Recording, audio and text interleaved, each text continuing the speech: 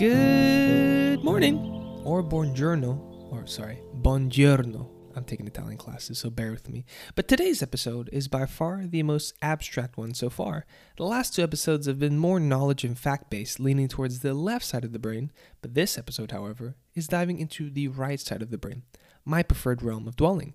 But before we jump in, I've got some quick updates for the show, so hang tight and cue that update soundtrack. First off, get your calendars ready because we have an official release date for this show. Most of you that are currently listening to this before April 2022 are listening as a part of a small beta group of test listeners. But on April 1st, the show will go live, and with that comes a lot more goodies. Yes, I'm aware April 1st is April Fool's, but me and the team have schemed the perfect marketing skit just for the show that revolves around that specific date. So stay tuned and see what entails. Secondly, the team and I are developing a fully interactive website. So far, I must say without spoiling too much, it is looking like it came straight out of Apple headquarters. Clean, sleek, and creative. Our goal for this website is to create more content outside of the audio show, whether it be from skits or newsletters and so on.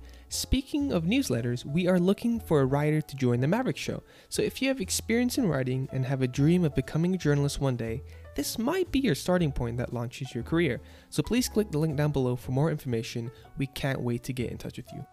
Third and finally, for those that cannot wait for guest episodes on this show, we are on the same boat. We're still cold calling some amazing people and emailing back and forth, but in full transparency, we're looking for specific guests we believe bring value to this show. So with that being said, it might take just a tad more time than we expected to find those guests. But there is good news. As of you listening to this on Monday the 7th of March, I will be away in Orlando getting certified under the John Maxwell team to become a certified Maxwell trainer, speaker, and coach. Cue that applause. That means technically every episode that comes after this is coming from a certified leadership coach. Okay, stop bragging, Maverick. Moving on. With the conference comes an abundance of wisdom, but also a pool of amazing people alongside to meet and mingle with. And hey, who knows, I might be able to book a few phenomenal people to come on this show, so fingers crossed. With that being said, thank you for those that reached out with kind words, and even bigger thanks to those that listen to these episodes and take them to heart. That means the most to me. Alright, that should be all the news I could share for now. We might be over the 5-minute mark, so bear with me, and this episode probably is going to be 8 to 10 minutes, but I think some of you might enjoy that for a bit. So without further ado, this is episode 4 of Not So Mundane Mondays. Enjoy! I'm about to get vulnerable.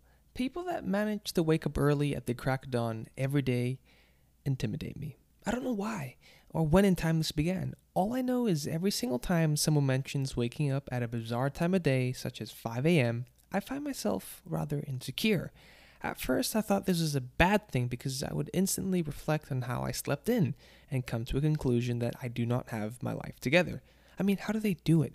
How do they manage to beat a whole planet every day in the race of waking up?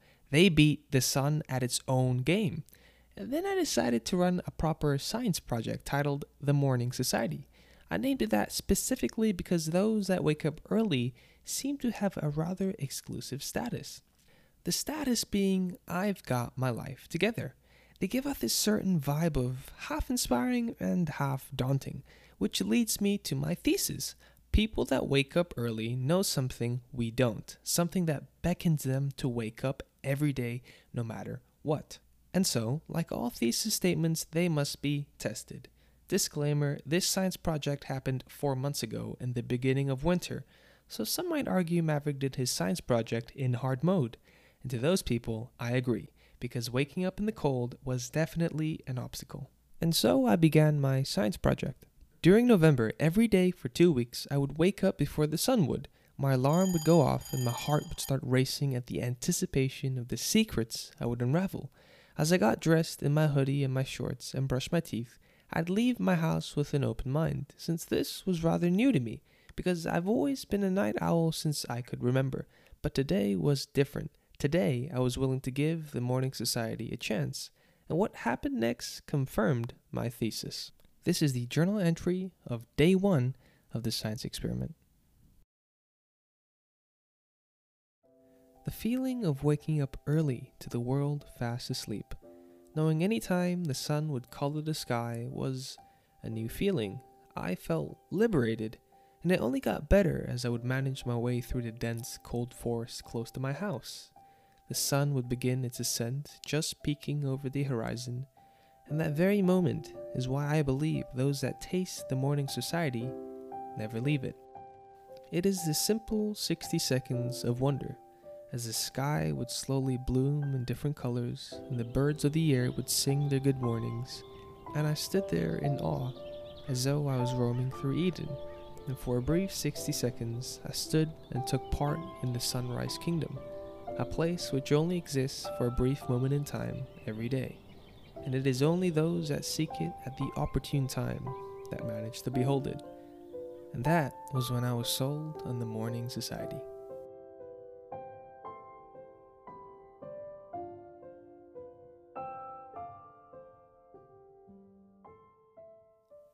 That was the only journal entry I wrote, and I'm glad to say what started off as a science project has now become a part of my life. And whenever I would feel like sleeping in, the fresh air and nice peaceful walk would be enough to convince me out of bed. Witnessing the morning unfold just set my day up for success. I started every day ahead of schedule and ended my day excited to wake up to start it all over again. I am indeed now a proud member of the Morning Society. He who was deemed a skeptic is now a believer. And I leave you with this. If you were like me and dismissed the whole idea of waking up early, give the Morning Society a try. Who knows? You might find something in the morning that jumpstarts your day. For me, it was the Sunrise Kingdom, a brief yet beautiful moment where the sun would wake up and alongside it all of nature. That was all it took to get a head start to my day. But for you, it might be a nice cold morning swim or a quiet house with a book to start your day. Whatever it is, note it down. And when you inevitably fall in love with the morning, I can't wait to hear your story. And as my Italian coach would say as we end our class, grazie mille, arrivederci.